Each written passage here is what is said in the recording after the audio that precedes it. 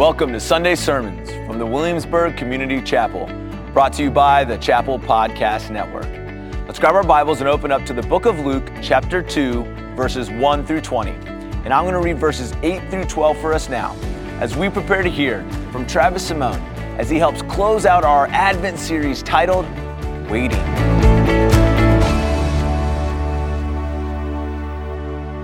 And in the same region, there were shepherds out in the field, keeping watch over their flock by night. And an angel of the Lord appeared to them, and the glory of the Lord shone around them, and they were filled with great fear. And the angel said to them, "Fear not, for behold, I bring you good news of great joy that will be for all the people. For unto you is born this day in the city of David a Savior, who is Christ the Lord. And this will be a sign for you. You will find a baby wrapped in swaddling clothes and lying in a manger." I'd like to run a thought experiment with all of us this Christmas Eve. Imagine you were an alien from outer space. You descended to Earth in the Christmas season. You saw what was going on, and you asked yourself the question, what story are they trying to tell? These people dressed up like elves, what are they trying to communicate? Maybe it's something about a snowman, there's bells involved, but just when you think you've got it, it's not a snowman in the back of a truck, it's a tree in the back of a truck. It's no longer a snowman, it's a little hard to see there, but that's a gingerbread man waving. Big difference between the snowman and the gingerbread man waving. But then you see this and you think, okay, it really is about the trees. They have the trees in the back of the truck. They're dressed up like trees. They're walking like trees. And then just when you think you have it, you see they're dressed as animals as well. By the way, these are all from the Williamsburg Christmas parade this year. So you think it's about trees, but then you're confused because now they're also dressed like animals. And then, it must have something to do with the animals. And then you see this one that just brings it all together. You've got the tree in the back of the truck. You've got the jingle bells. They mention the bells, and the snowman is now back. But oh no, he's in a steaming cup of hot chocolate. You as the alien are now concerned for the snowman. He's not going to make it.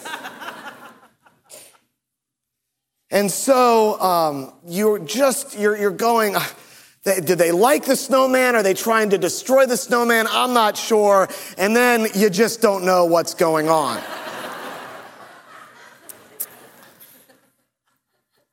So as I'm at the Christmas parade this year, it's going on a little longer than usual, and I grab my daughter's bike because I need something to drink, I need something to eat, and I start riding the bike down Richmond Road to go to Wawa. So there I am, a grown man on a girl's bike, pink pedals, pink handlebars. And people start cheering for me. So I start waving, "Merry Christmas! Merry Christmas!" What's Christmas about? I don't know. A father who stole his daughter's bike to get a snack. See, the truth is, many of us have forgotten the Christmas story. Our culture no longer knows the story it's trying to tell anymore. So let me tell you the story of Christmas. And in the same region, there were shepherds out in the field, keeping watch over their flock by night. And the angel of the Lord appeared to them, and the glory of the Lord shone around them, and they were filled with great fear. And the angel said to them, "Fear not, for behold, I bring you good news of great joy that will be for all people. For unto you is born this day in the city of David a Savior, who is Christ the Lord." See, Christmas is the story of a Savior. A savior for all who are captivated by their need to control. The story begins with a man who must be in control. In those days, a decree went out from Caesar Augustus that all the world should be registered.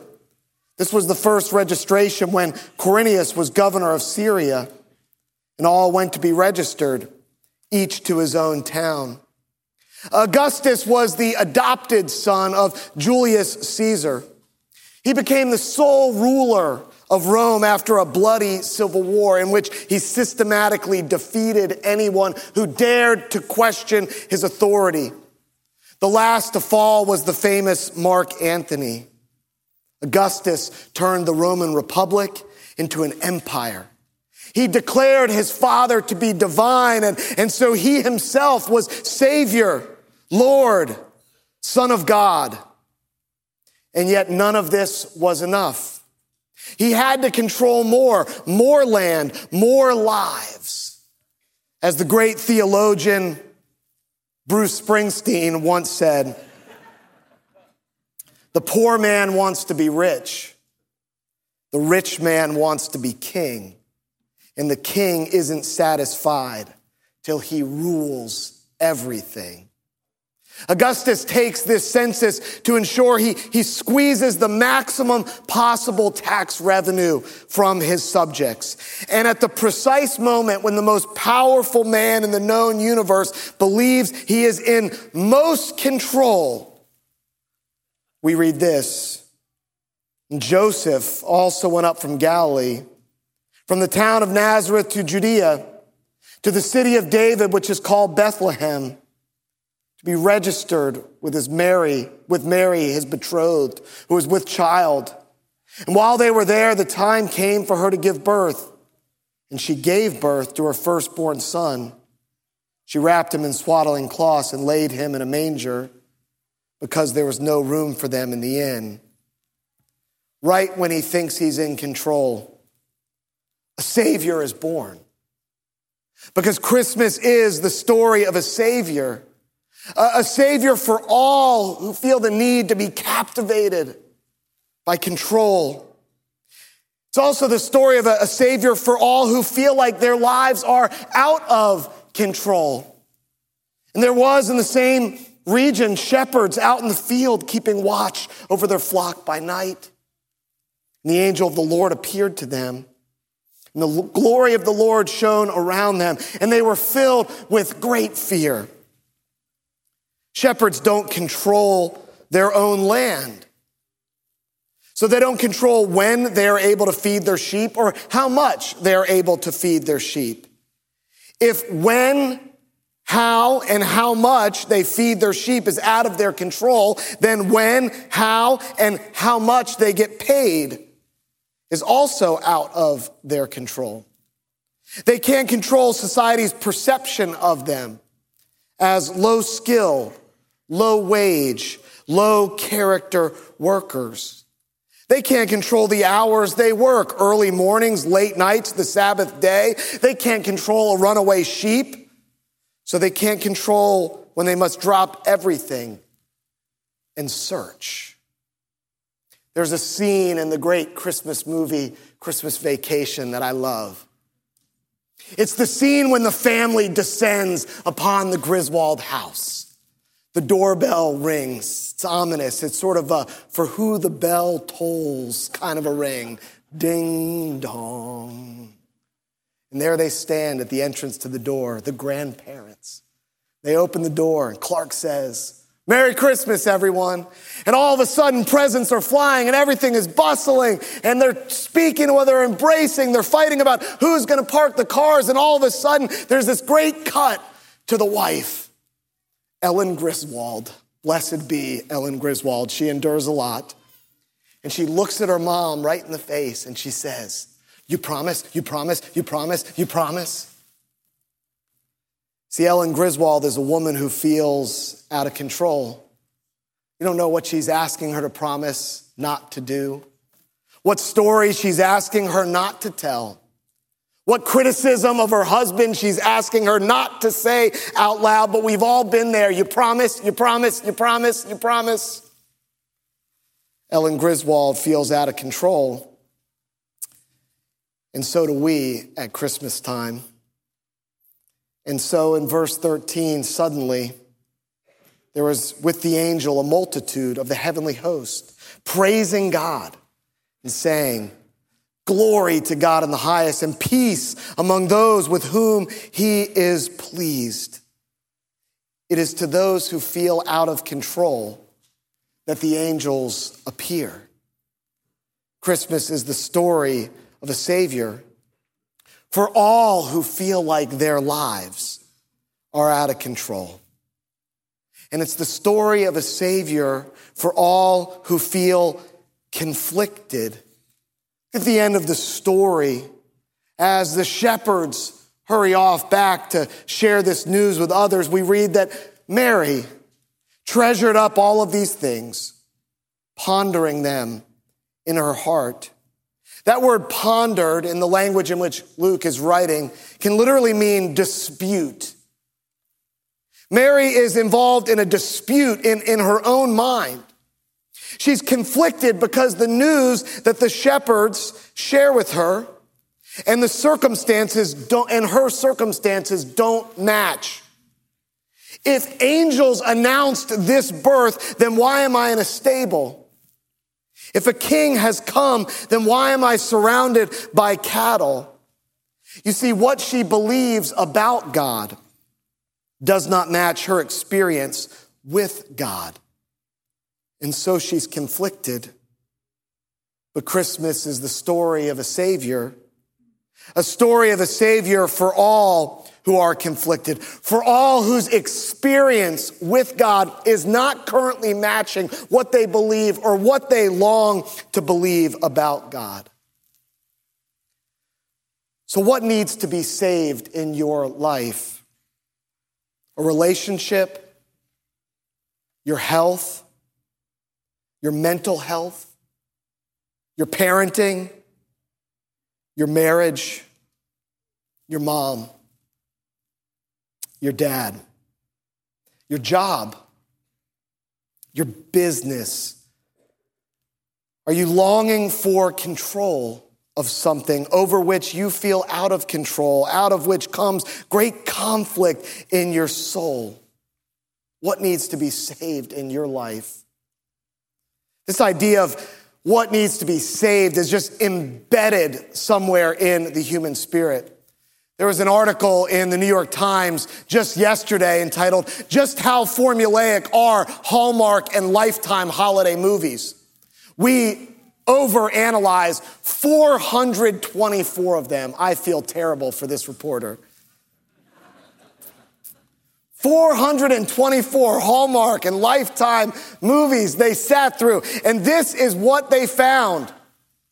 Places that need saving in Hallmark and Lifetime holiday movies. A bakery that makes Christmas Kringles, a bakery with famous gingerbread, a candy cane company, a candy store, a children's theater, Christmas lights factory, a Christmas store, a Christmas tree farm, a community center, a cookie company, a dairy farm, I'll go on, a lumber mill, a middle school, a New York City theater, a Pioneer Village, a rec center, a rundown bookstore.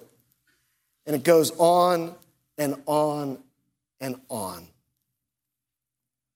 You see, the idea that something is lost and we can't recover it on our own is stamped on our souls. It won't fade. It's a permanent feeling we carry with us no matter what we do or where we go. You see, what needs to be saved is us. Saved from the idea that we can save ourselves. Saved from the idea that we can fix our own problems and make the world a better place if we just try a little harder. You see, most ancient people look for salvation from disease, disaster, and death in this life. Some pagans spoke of redemption from social bondage, like slavery. Judaism introduced the idea that there was darkness out there because there's darkness in here. That no matter where you are in your standing in the world, we're all slaves to sin, to selfishness, to longing to live life on our own terms and just look at the world. It doesn't seem to be working out too well for us.